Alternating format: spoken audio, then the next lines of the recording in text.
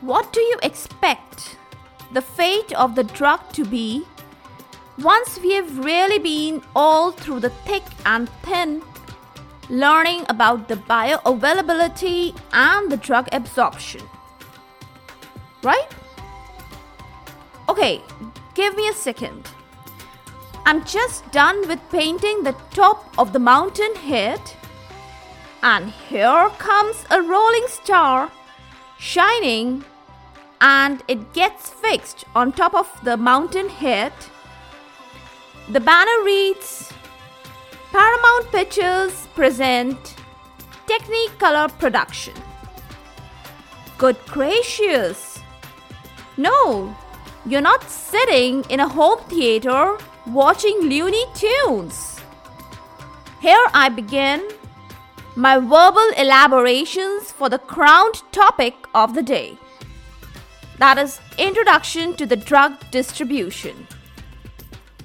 Welcome all to Is Pharmacology Difficult podcast. I'm your host, Dr. Radhika Vijay, MBBS MD Pharmacology, and this is the audio hub to get the best, simplified basic tips, strategies, methods, and lots of ideas to learn better, understand better, and make your concepts crystal clear. If you really find, and if there's a question hovering in your minds, is pharmacology difficult? Lend me your ears for a while and let in the magic of knowledge. Once the absorption is done, the process of drug disposition begins. It involves drug distribution, drug metabolism or biotransformation, and drug excretion or elimination. Drug distribution concept for a beginner or a layman is simply the random scattering of the drug particles at different locations or systems in the body. Just imagine sprinkling of oregano, thyme, rosemary on your pizza. That is the drug distribution.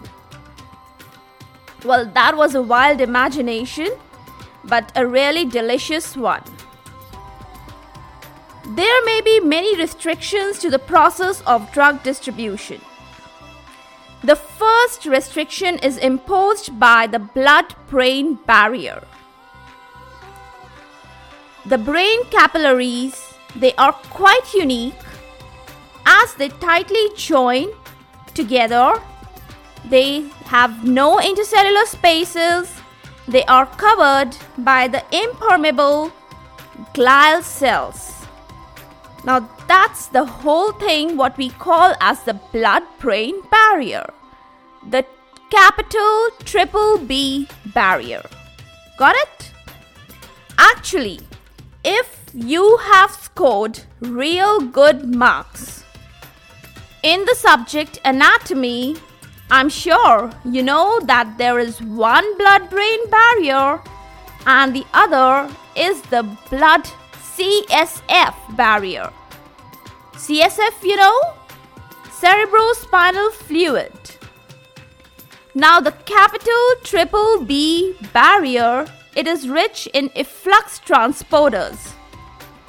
One I will always tell you and have always told you never to miss. The efflux is the P-glycoprotein. It's a kind of a molecular barrier acting as a warrior against the poisonous substances and variety of neurotransmitters like epinephrine, dopamine, norepinephrine, etc. If these toxins or neurotransmitters are freely allowed access into the brain, they will lead to a lot many central side effects.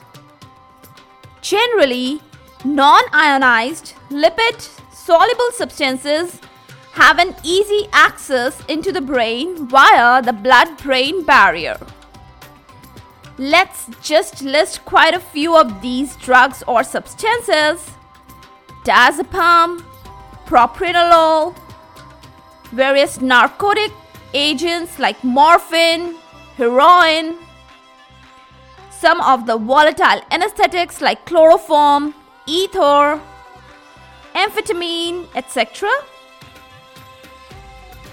In case some inflammation occurs in the cerebral linings of the brain, what we call meninges, that would definitely increase the permeability of these meninges. And that will really help out drugs like penicillin, chloramphenicol, etc. to have a free entry into the brain which otherwise do not. Got it?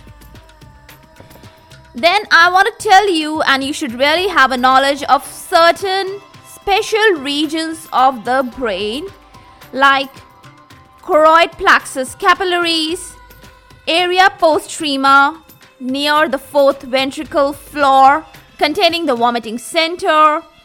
Then there are regions like pineal bodies, pituitary bodies, median eminence. They actually don't form a part of the blood-brain barrier. Why?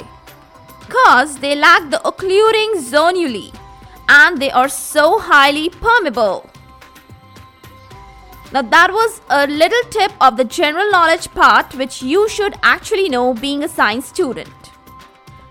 Well, that was all a short tale for the day regarding the first restrictions for the drugs into the brain, and this short tale was just enough to give you all a glimpse into the process and what the heck is drug distribution all about. Now I want to keep today's talk really restricted. Yes, you can compare it to the blood-brain barrier restriction, and the reason behind is just to balance my last two lengthy confabulations. Don't bother actually, It's simply to master the minutes for things that really matter. Ciao for now. For all the updates and latest episodes of my podcast, please visit www.ispharmacologydifficult.com, where you can also sign up for a free monthly e-newsletter of mine. It actually contains a lot of updates about medical sciences, drug information updates, and my podcast updates also. You can follow me on different social media handles like Twitter, Insta, Facebook, and LinkedIn. They all are with the same name, is Pharmacology Difficult. If you are listening for the first time, do follow me and subscribe whatever platform you are consuming this episode. Stay tuned. Do rate and review on iTunes, Apple Podcast. Stay safe, stay happy, stay enlightened. Thank you.